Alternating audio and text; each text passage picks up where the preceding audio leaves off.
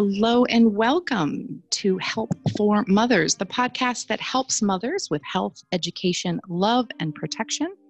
This is Augustine Colebrook, and I'm joined by my co-host, Keisha Chiapinelli. Hi, Augustine. And we love to have lots of guests, lots of discussions. We go in depth on many subjects. And recently, we have started asking some of the deeper questions. Keisha, what kind of questions do you want to know from our guests? What are we talking about these days? Well, we talk about social issues, health issues, issues related to motherhood that are relevant today in 2020 and going forward, how we can institute some sort of change where needed. Lots of questions on this topic. And we have really intriguing and enlightening discussions with our guests to try to really unpack the issues that mothers are facing today. Yeah, I love it. And if you've been listening to them, you know that we come from some interesting and collaboratory backgrounds. I'm a maternal child health investigator and a midwife, a longtime midwife. And Keisha is not only a lactation consultant, but also a human rights attorney who focuses a lot in preventing and advocating and educating about obstetric violence. So we come from these two perspectives of mamas. We are also both moms, which we don't talk about a lot on here. And I'm a grandma now. Congratulations. Well, it's been a few years. I can't believe it. She's turning 5 this week. And it just blows my mind. It has been a few years. I know. When you can say that your granddaughter is 5, I think you can officially call yourself old. Well, that depends. That depends on the culture. It sure does. It sure does. I feel both old and young at the same time. And today I'm really excited to get to welcome a friend of mine. Erica Anderson is joining us today on the podcast. Let's say hello. Hi. Hi, how are you? I am well. How are you? I'm really great. Since June is PTSD Awareness Month, we thought it would be a really great time to chat a little more about the traumas that moms face. Because we focus on maternal child health, we're talking about now traumas for kiddos, and we're talking about the history and the reality of trauma for mamas. So it kind of goes both ways. You know, I was just really excited to have you on because of your depth of experience and wisdom. And so I thought the best place to probably start is just to say, will you tell us a little bit about who you are and where you came to this work that you do? Sure. I am a licensed professional counselor, an LPC in Colorado. I originally, in a life before now, I was a preschool director and a preschool owner and a preschool teacher. And I found myself drawn toward always the children who everybody wanted to kick out of the preschool because they were so misbehaved. And what we learned was that those children's behavior had a root. When we got to know the child better and we started to know the parents, usually the mother, better, we usually found there was some trauma in the story.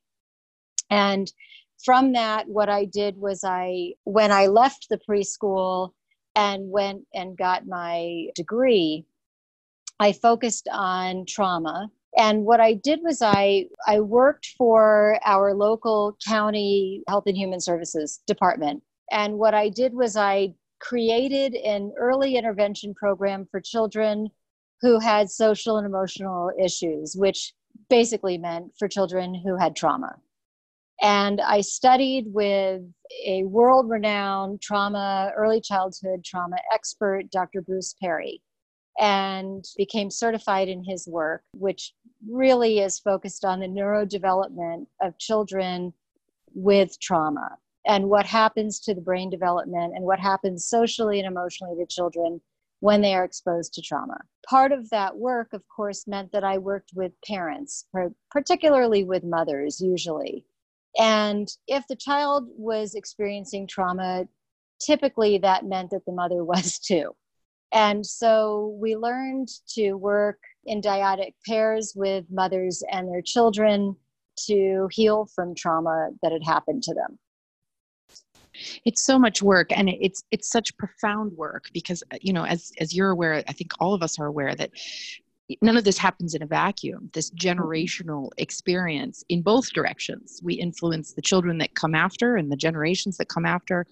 And I think oftentimes can heal generational trauma upwards as well in the mother-grandmother combo. And so it's quite profound work. In my research around this, in working with mothers, several years ago, we all became pretty aware of the ACEs study. Will you describe that and what that influenced your work? So the ACEs study is the Adverse Childhood Experiences study. And what it is a series of questions, 10 questions, that can be done individually. A person can just do them for themselves. We'll link it in the show notes, so if people want to look at that, they can. Okay, great. It does two things. It gives an indication or a number to what the extent of a person's childhood trauma may be. And the other thing is it really validates the person who had that experience. So if I have a person come to see me and I say, and I'm doing an intake and I'm trying to understand, do you have some trauma in your history?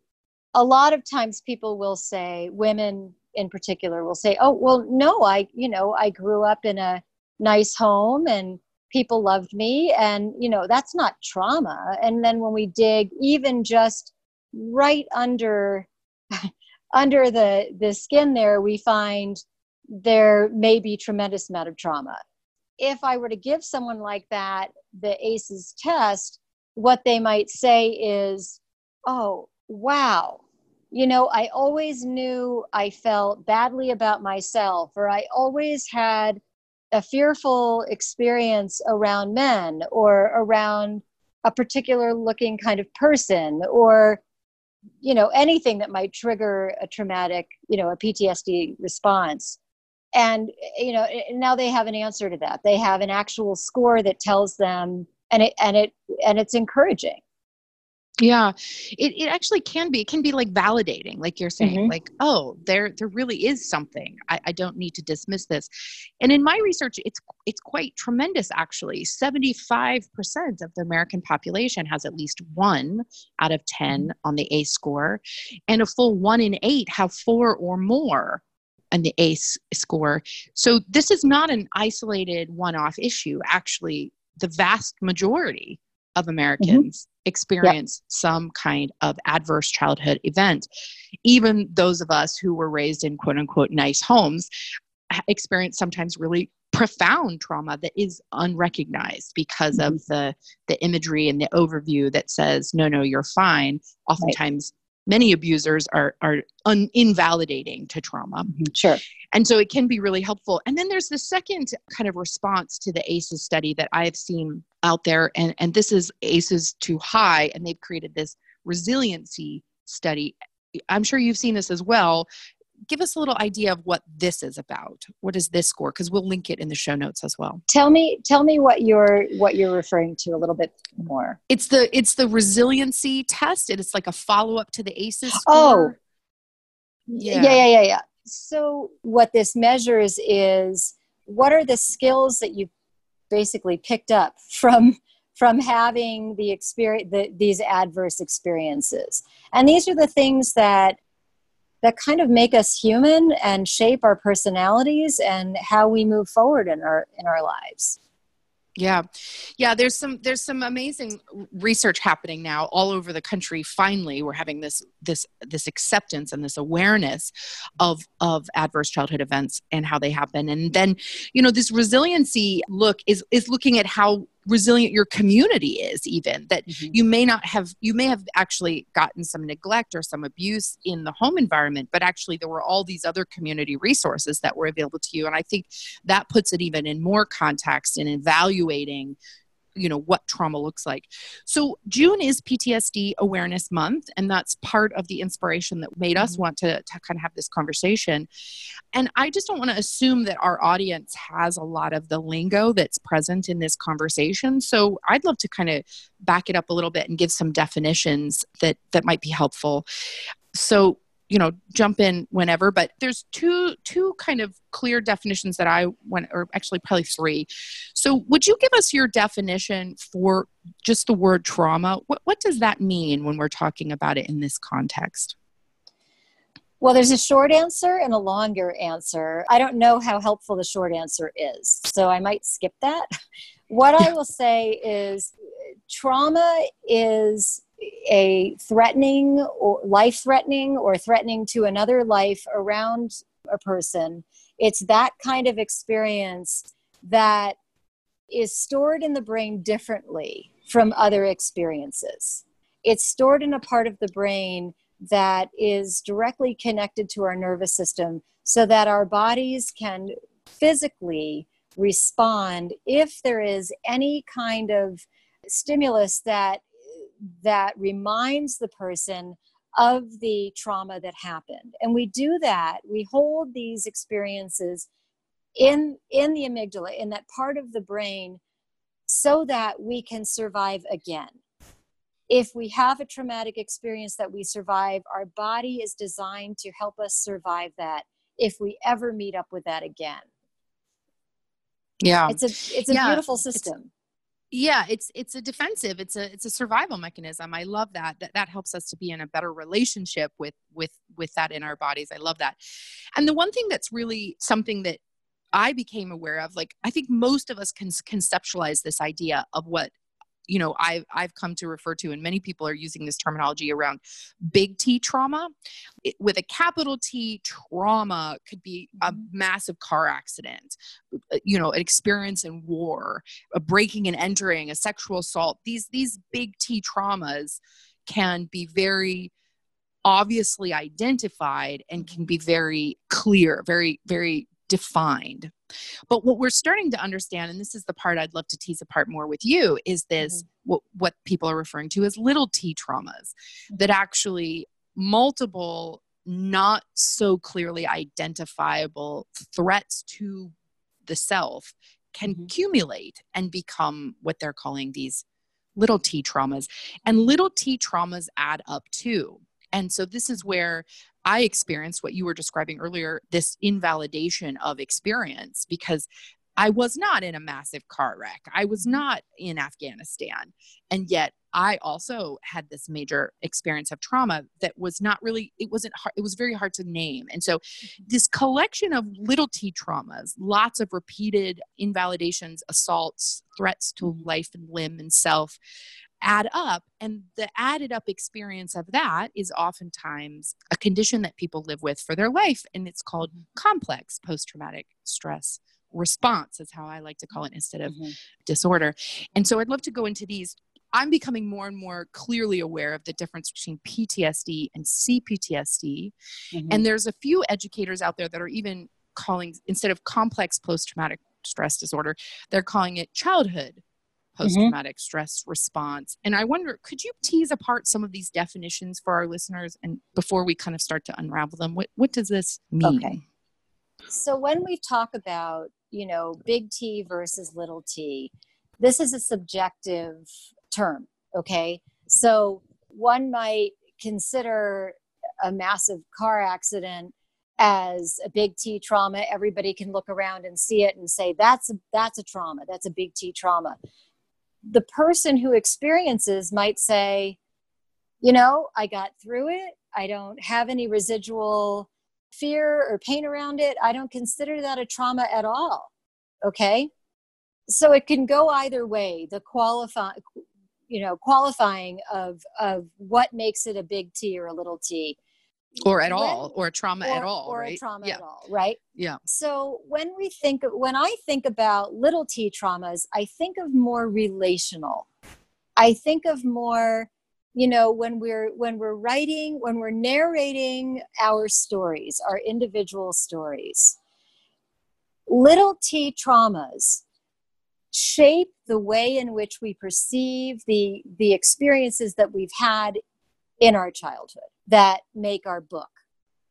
They're hard to qualify because a person might consider for themselves a small T trauma something like I always felt like my dad loved my brother more. Okay.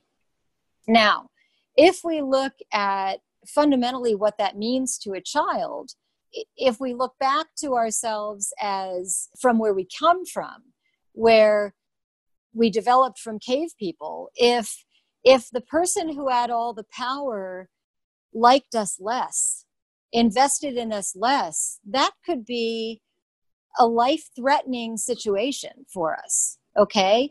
So we still carry with us fundamentally the brains that developed back when we were cave people. So now here we are in 2020, and let's say we grew up in the 1980s or 1990s, and we have this belief, that this perception that, you know what, I really think my dad loved my brother more than I did. Okay, so our society, even our own community, our family would say, you're crazy, right? That's crazy. Wait, dad loved you. He bought you a car when you turned 16, right? However, that little t trauma shapes self-esteem, self-worth. It shapes how one is in relationship with other people, how one performs in school. If I'm not that important, I might not be that smart, I might not have much effect on the planet or on the community around me. And so little t traumas tend to be far more insidious and pervasive. You can survive a car accident, and there's a beginning, a middle, end. You can identify it, even if it becomes something that is lodged in that more sensitive, touchy part of the brain that connects to your nervous system.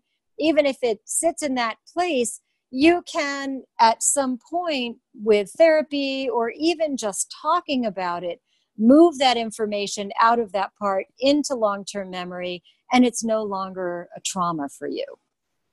Yeah. But how do you tease the other stuff out? They become like a part of the person. It's not even so much an event. It more shapes the personality. And this brings us to what I was really hoping that we could do, which is try to define why childhood or complex post-traumatic stress response is so insidious in our culture, is so unrecognized. And then, of course, the point of our podcast is always to brainstorm solutions. Yes. So I know you've done a huge amount of work and research and resource gathering for this situation. And so what you mentioned is, I think, such an important part for people that are unfamiliar with this terminology. And why trauma is such a big deal is the way that it functions in our brain is that ideally you would have an experience, you would be like, whoa, that was intense. And then your body would store it as memory, and it would not be constantly up in your consciousness and keeping you up at night and giving you nightmares and making you all stressed and worried. It would settle. The emotional adrenalinized response would settle, and then it would clear and you could go on about your life.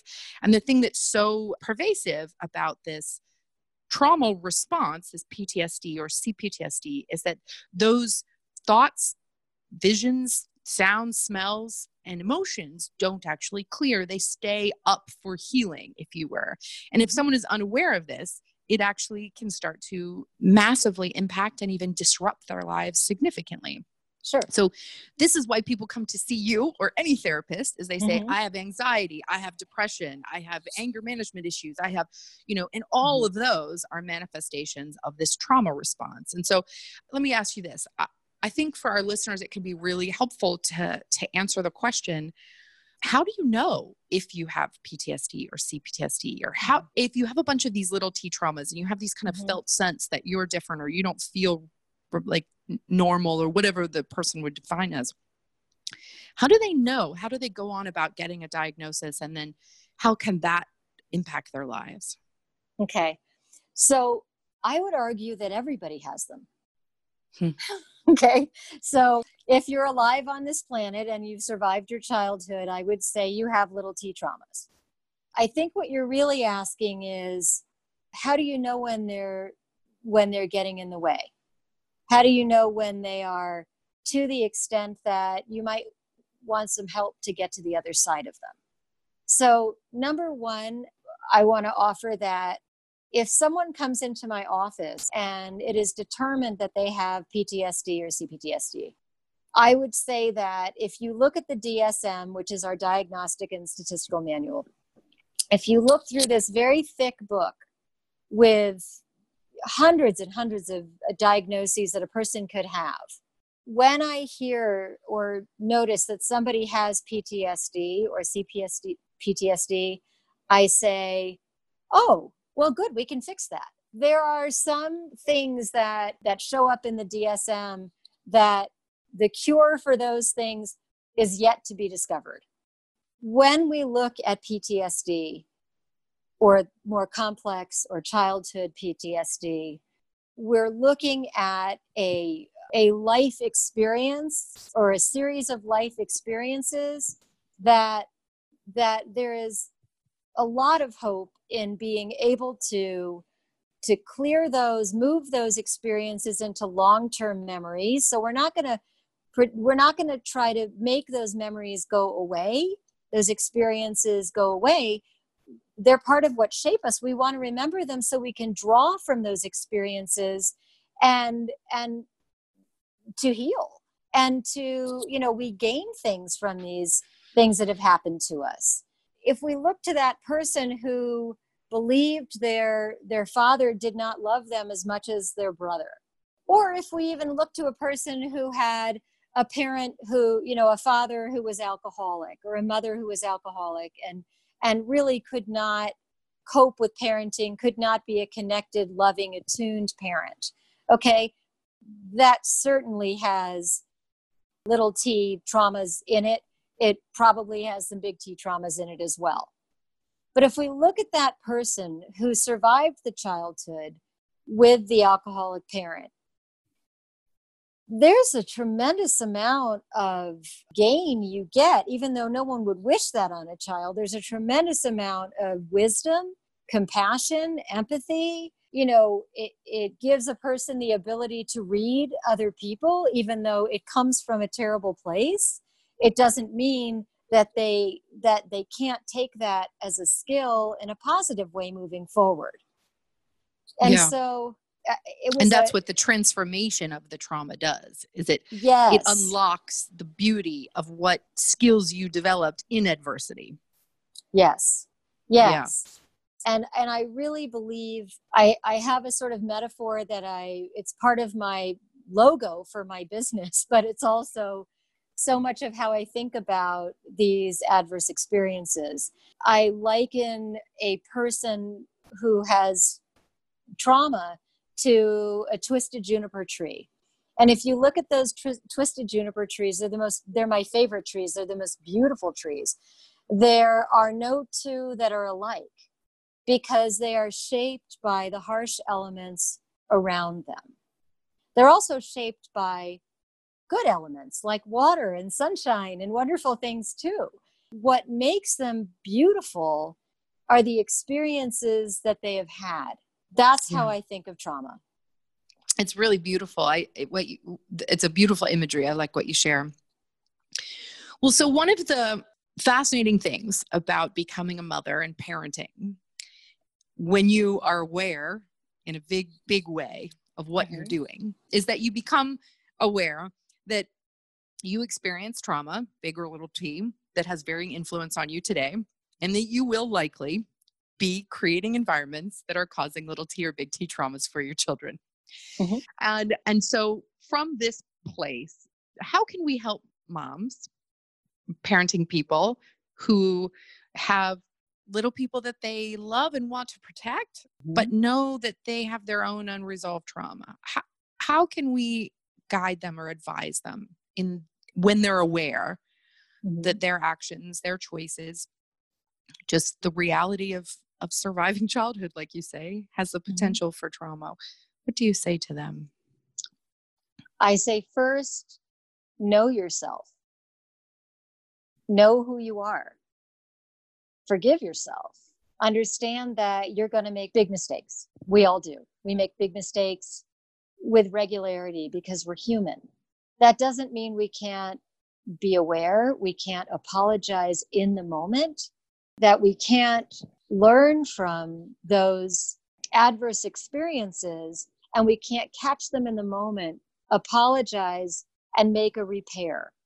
John and Julie Gottman are all about relationships, and they also created a whole wing of what they do called the Teleris Institute, which is about parenting. And they talk a lot about making those repairs, because making repairs, if you look at where you make a repair, it actually makes the bond stronger. When you say something obviously not horribly terrible to a child, but when you misunderstand a child, or you reprimand a child who maybe you misunderstood something, when you come back and you say, boy, I'm really sorry.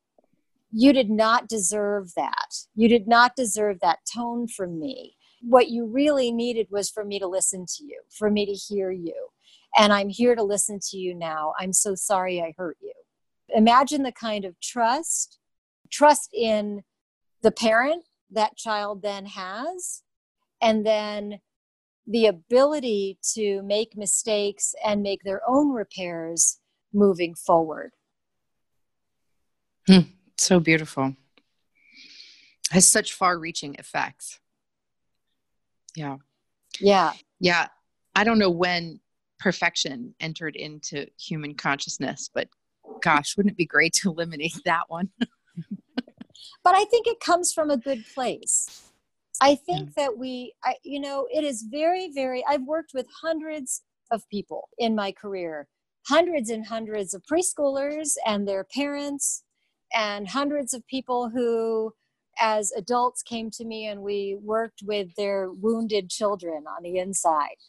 And it is extremely rare to find a parent who intentionally wants to harm their child and has no love for them. That's very, very rare. That doesn't mean that children don't get harmed. And it doesn't mean that parents don't make mistakes. And I am not saying that the mistakes that parents make should all be excused. I'm saying there usually is an explanation. Yeah. And of course, we need less repairs because there's less trauma when we heal our own inner child who was ignored or abused or whatever the case may be. So that brings us to this hope to have some solutions. So many people, as consciousness is rising all over the globe, are becoming more and more aware of the effects of their actions, the consequences of scenarios and situations. And there are many adults through just a process of witnessing their own children grow up thinking, gosh, this is really different than what I experienced, or gosh, I went through a lot. And they're starting to ask this question, like, I think some of my responses and some of my reality is in trauma. So we talked a little bit about if you notice that you need help getting through the day or getting through the week, potentially it's time to ask for help. But how about in a more subtle way? Parents who don't have the resources or don't yet have the ability to seek outside help, what can they do on their own in their own space? What kind of resources do you recommend? So this is going to take a little backtracking. Good. Okay. I like that. What Dr. Bruce Perry would say? He would say, more effective and more impactful than any therapy, any drug, any medication, anything on this planet is human relationship. It's healing. And if we look at children who have had, you can look at two children who have had, if it were possible, the exact same adverse experiences in their childhood. If a child has attuned relational support from caregivers, the effects of those adverse experiences will be much less than a child who does not have attuned, connected, loving, respectful relationships in their lives. That goes to say that, as people then grow up, what happened in our the Western world, and increasingly in less economically thriving Resourced community, is that we took, somewhere in the 1940s, 50s, we took women in particular and we put them in these tiny boxes. These, the tiny boxes on the hillside made of ticky-tacky, and we separated women from one another. And then the men went out to work. We're designed to be in clans of 20 to 40 people. And if we are separated into isolation, even if we are with children all day, we are still in isolation. And that's where the problem begins, because women are not only marginalized and kept in these little boxes, and we were told, don't worry about an education, don't worry about feeling achievement and mastery in your life personally, just be a good mother and a good wife. Okay. So some of those beliefs about being a good woman or a successful woman, some of that is encapsulated in being in those little houses, right? Except then we need to make money. So we also have to be breadwinners. And the divorce rate is so high that many of us are living independently with children, making a living. And we are also supposed to be creating this perfect home with these perfect meals and these perfect clothes on our children, and homemade Play-Doh. Exactly. and looking good and looking beautiful, having to Don't be forget. physically beautiful and having this body type that goes with it too. I think there's a lot to unpack there. Yes. Because I'm thinking of my friend Annie with the Play-Doh, but anyway, find it interesting how you mentioned that we're separated, and we're separated also not only from other women, but from our partner, because then you mentioned the Gottmans earlier, who have such great work on marriage. And there's so much, I guess you can, if you learn how to reconnect, and the healing process that you brought up that occurs between the parent and child can also happen within the partnership, and then is modeling healthy behavior for the child. But then what happened around the 40s and 50s, put us in a position to separate us not only from women, but then I think separate us from our partner, which then leads to us being alone. Yeah, it's like you can't win for losing, And then, do men function better somehow? Do they have a clan? Is their clan at work? Is it in the office? As I think of Mad Men, I don't know if you've ever watched that series on Netflix. It just makes me think of that. Exactly. Mm-hmm. So it's super, super interesting. Yeah. Humans are designed to be in relationship with one another. We are designed to be social. There's so much dedicated in our brain to reading one another, communicating with one another, empathizing with one another. We are not meant to be in isolation, which is why this quarantine has screwed so many people up. Yeah, Keisha wanted actually to chat about something that is coming up right now in the worlds where we circulate in, which is undoubtedly going to cause not only tremendous trauma in the family, but in the rupture of the original core mother-child bond. Keisha gets messages all the time asking for advocacy and support in this, and she got one just today that she's going to read. Yeah, I did. And I've actually, since the start of this COVID-19 thing, I have gotten many messages like this, but they're still coming in. This one was, do women who are going in for a C-section have any rights when it comes to denying the COVID test? I have a friend due in early August, and she keeps being told by her obstetrician that if she is tested and it's positive, she'll be isolated away from her baby, who will be put in the NICU for 2 weeks without any visitors allowed. Oh, This is the recommendation from the CDC, and this is happening all over the country. This is happening. It's continuing to happen. I don't know what to tell anybody. I don't. Okay, so there's some major trauma happening. I'm traumatized even thinking about it. Okay, yeah. So what we know about attachment is that it happens thinking about the experience of the child in utero, okay? And when the child is born, they don't have the understanding or the experience that there is a difference between their body and their mother's body. They don't understand that they have their own separate entity.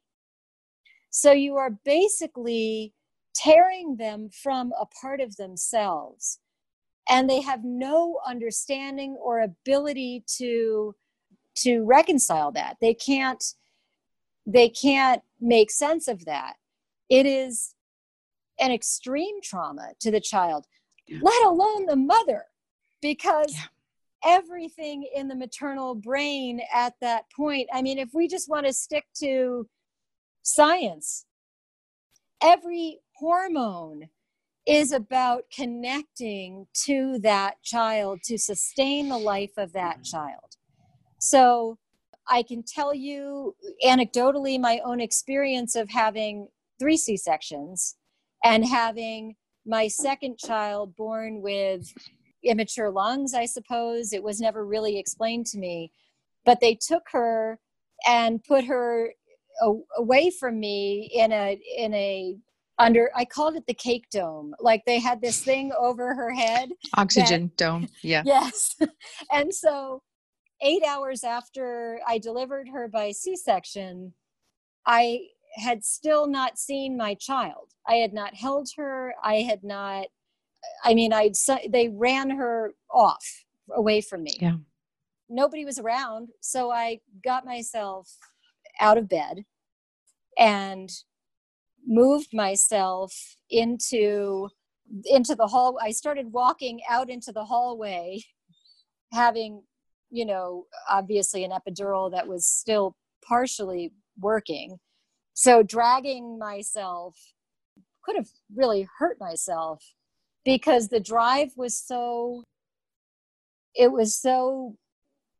gigantic. It was so visceral. I can't describe the drive to see my baby. Yeah.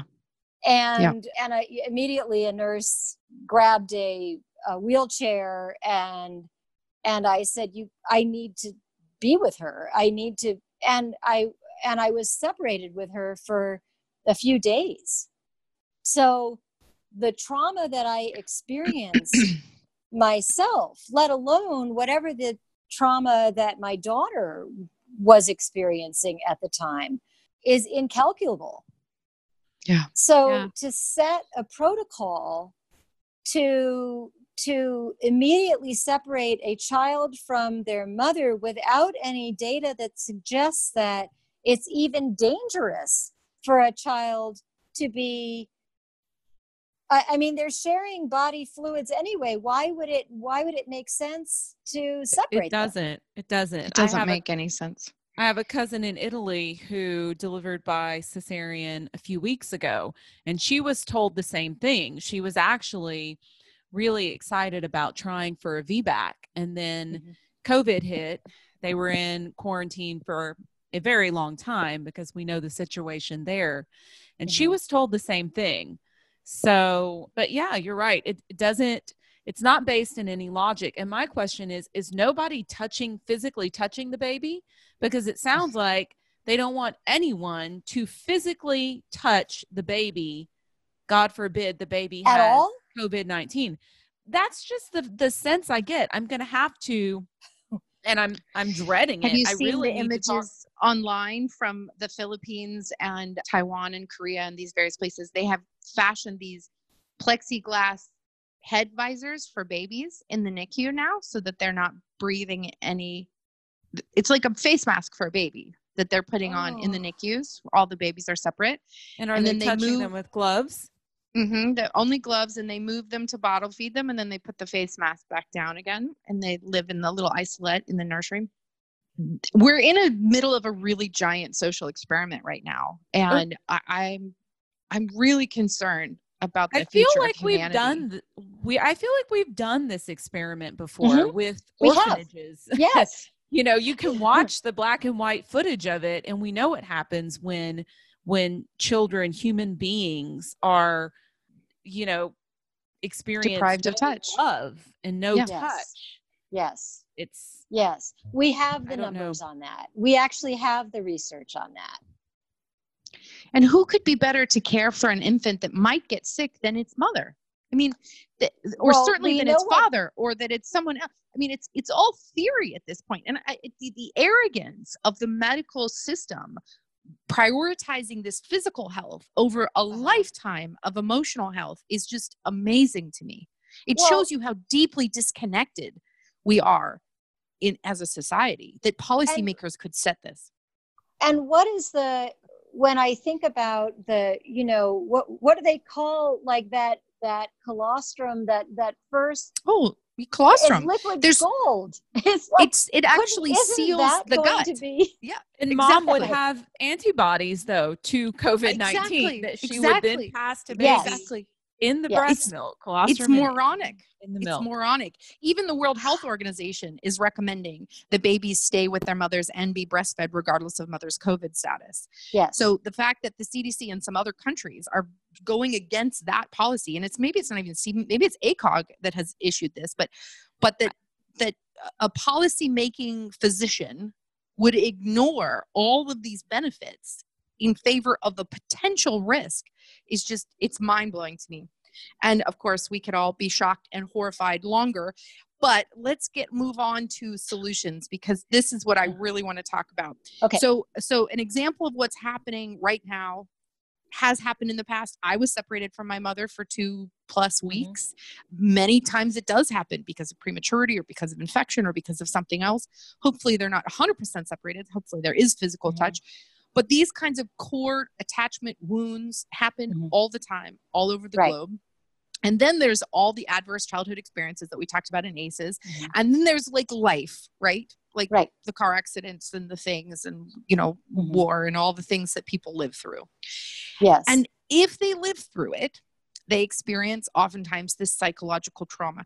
How do we support, encourage, educate, love people through trauma that's alive and up in their amygdala every day to a place where trauma is put to bed and lives in the memories and is not affecting them every day? What are some solutions? There's some that they can do on their own.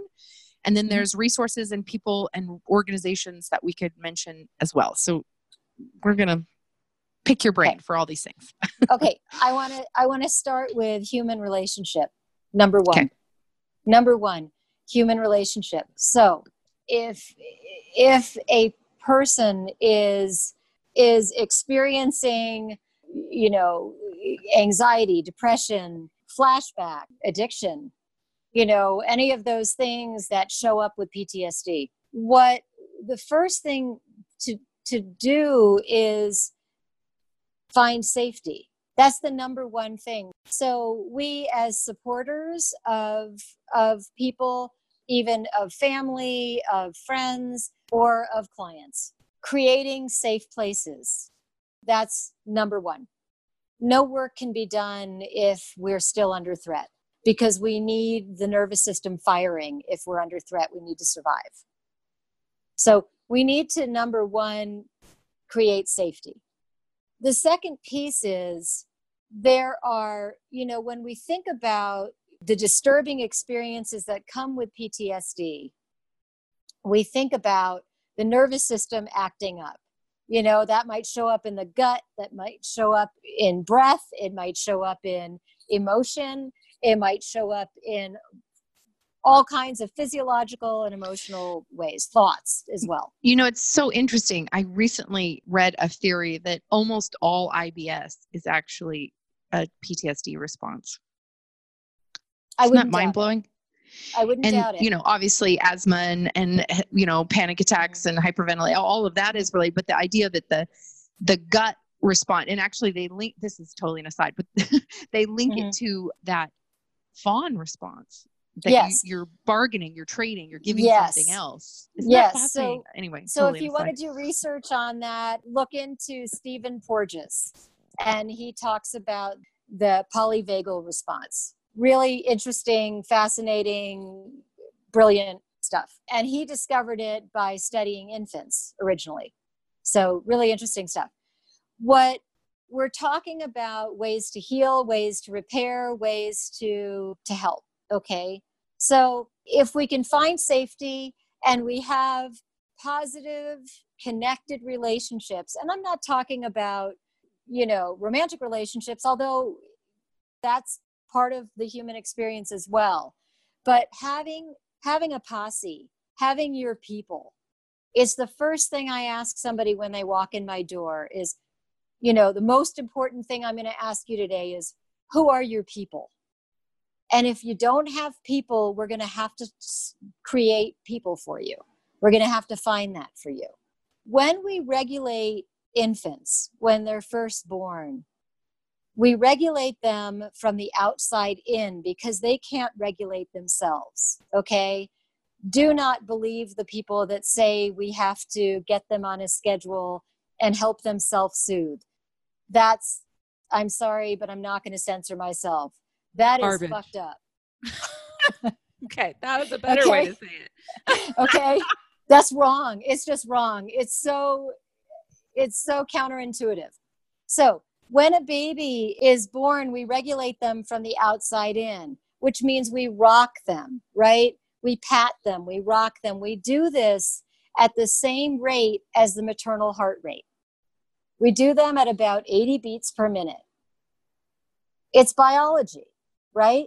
So if it works for a baby to regulate them from the outside in by rocking them, then even the act of sitting in a rocking chair and rocking ourselves as adults, soothing ourselves as adults, can help bring us back to regulation. Taking a bath is not unlike being in the womb. Regulation has to be physical as well. I think this is why my next career move is a professional cuddler. Have you seen Yes. that? Yes, I have. I'm serious though. Keisha, I love you so much. Yes. Lawyer to professional cuddler. I see it. It's a really strategic move. I see it. Yeah. So, and sucking too. Something I've read is like Yes. sucking, because that's an instinct, an inborn instinct and mechanism in the infant, that even just sucking on a lollipop or something can help to do that stimulation, subconscious self-soothing. Yes. Interesting. Yeah. So, I mean, if we look at that, And that's of course what smoking is all about, right? That's where the smoking addiction comes from, is it's this oral fixation, which is really an unmet need, which is really self-soothing, which is so interesting. Yes. Music is incredibly healing. Singing is incredibly healing. Dancing with others. I know it's, not good now to be dancing with others, but dancing with others is really good.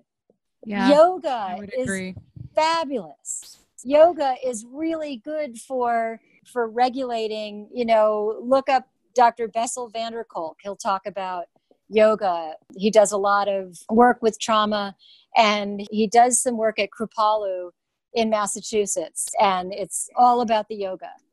Yeah, I was going to recommend, he's such an incredible author around The Body Keeps the Score, and there are some really incredible videos of him on YouTube too. We'll link to a few of those in our show notes. Yep. I think it goes back to what you were saying. It's about connection, having your clan squad, as I would call it, and just your people. And I think if there's any little tease that I can remember in my life, it's the same one that reoccurred. And I don't remember what I said to my mother over and over again to prompt it. It may have been, can I go do this with a friend? Can I have a sleepover? Because I didn't get to sleep over at a friend's house for a very long time. But I remember her telling me, you don't need friends. You don't need friends. That is the most painful memory for me as an adult that I still think about, that still bothers me. And it's wrong. It's totally wrong. It makes no sense. And it's the one thing I struggled with even into adulthood. This idea of wanting friends and making really close connections with people.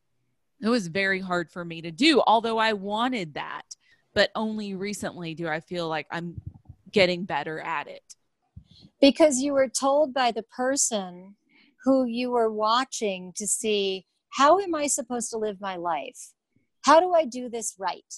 How do I, we learn from our primary caregiver, which is typically our mother. And if our mother, who is the model for relationships for us, says, you don't need that, you don't need people, then then you were taught, I have to be ultimately self-reliant. And that sounds awfully lonely and really sad. I want to be your friend. I'm on the list too. Yeah. No, you've got such a great point there. We're watching for clues. And so just to tie it back to the moms who are listening now, who might have small people around them, your little people are watching you for the cues of how to be in the world. And so one of the biggest lessons that I feel like I have interpreted in the last bunch of years has been to stop the self-denying of pleasure, of time off, of relaxation, of enjoyment, of vacation, or that's a learned behavior. And if you become aware that you are self-denying, you're definitely denying your children. So that's going to definitely have this impact. And so it's really just a forgiving and a giving, doing those things that you were told, like, Keisha, making friends, and for me, not working 80, 90, 180 hours a week. And that is the freedom. That's the healing. And so and to notice also that, and I'm sorry to interrupt, but this is like really, I think, an important piece to notice that we continue what we learn.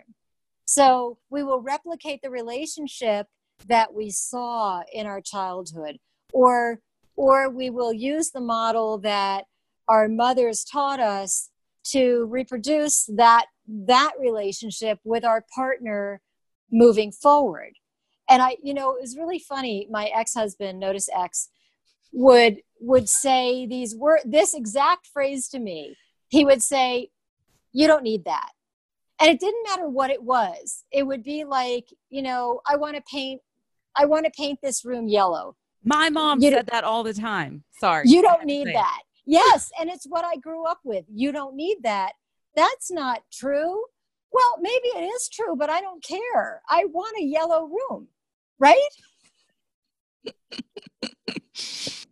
Yeah. It's that we, like what you're saying is that we internalize that no-sayer, that invalidator, and then some part of ourselves starts doing it internally. And if you become aware of that, you can change that story. And I think that's the work of trauma healing, actually, is especially with little T traumas. It's like big T traumas. If you get in a car again and you feel like you're going to get in a car crash, that's a different kind of a healing. But for little T traumas, actually, the trauma repeats because some part of you on the inside is determined to punish, invalidate, decentralize, or somehow shake your sense of self, the same way that the parent did. This is what childhood trauma, this is why it lives on even as an adult, is it's still happening inside your brain. And so I think this awareness, like you're saying, and then the ability to self-soothe, to turn that part of you off, to say, actually, that's a story, that's a concept I was fed or trained about. That's not what I actually believe. Like Keisha, like, you do know you need friends, and you're totally retraining that. Yeah. And I think sometimes, and I'm interested to hear what you think, Erica, because I feel like there's a couple different types of people in the world. There are the people who repeat things and for another example with my mother, if we wanted to do something, if it was a dance lesson or whatever it was, I didn't get to do that. You're not going to do that. I didn't get to do that. Mm-hmm. Okay. I am the complete opposite with my son. My biggest concern in life is probably him having friends, him having a little squad. And then second is me working on that for myself. But why are some people repeaters, and why do some people consciously want to break the cycle? Yes. So if we have a core belief, it's sort of like the ground we're walking on. And if the core belief gets shaken, then we feel like we don't have ground to walk on, even if it's a shitty core belief. If we believe that, I'm not that smart, okay? If the belief is, I guess I'm not that smart because that's what I was taught through my whole childhood, right? We will find ways in which to continue that narrative because it's a core belief. And unless and until we have something else to stand on, it's hard to let go of that initial belief, even if it's an ugly belief. Whereas some people that core belief gets shook early on. So they then build a different foundation, a different platform. And a lot of this happens unconsciously, right? But in terms of doing the complete opposite, that's and if we hear a different narrative, right? Yeah. So right. So maybe mom says you don't need friends, right?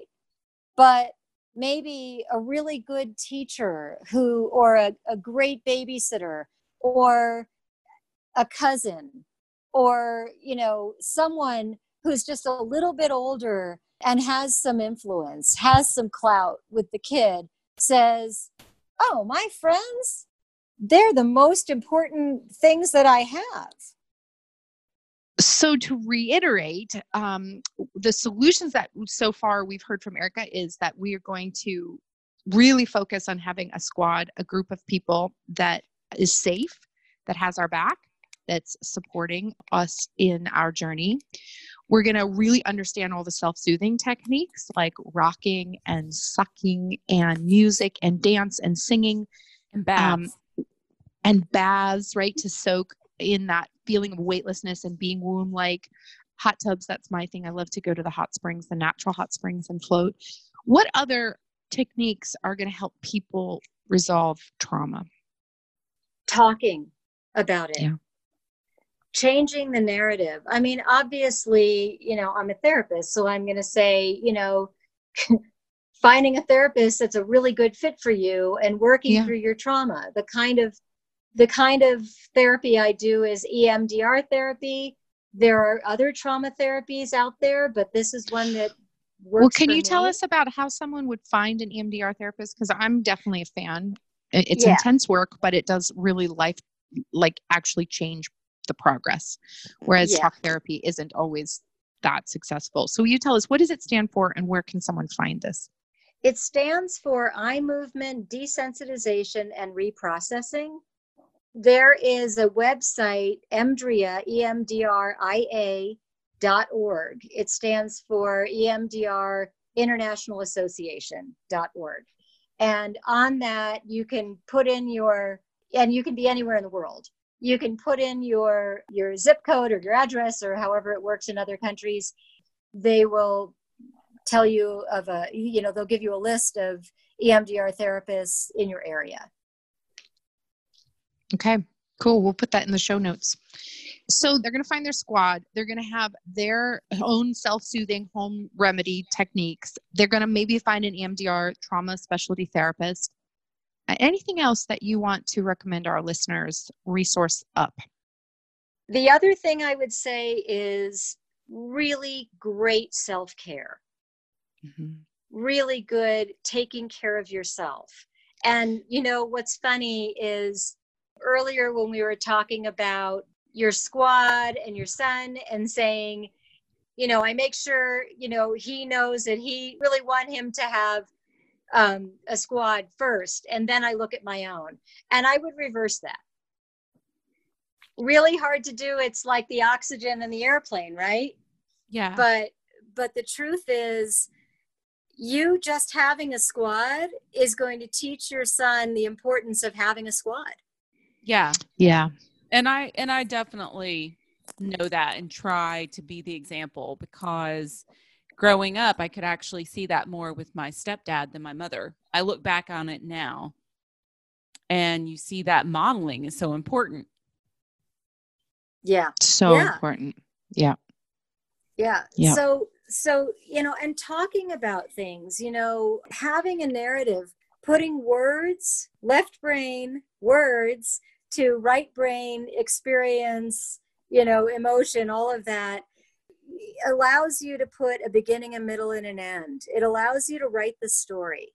And once you have words for it, it becomes yours, and it takes the power away from it. Yeah, I can't echo that enough. There's a YouTuber that I follow, Richard Grannon, who has this great section about emotional literacy. This idea that if you can really clearly, in the giant emotion world, name the feeling, it gives you so much more power and the emotion so much less power.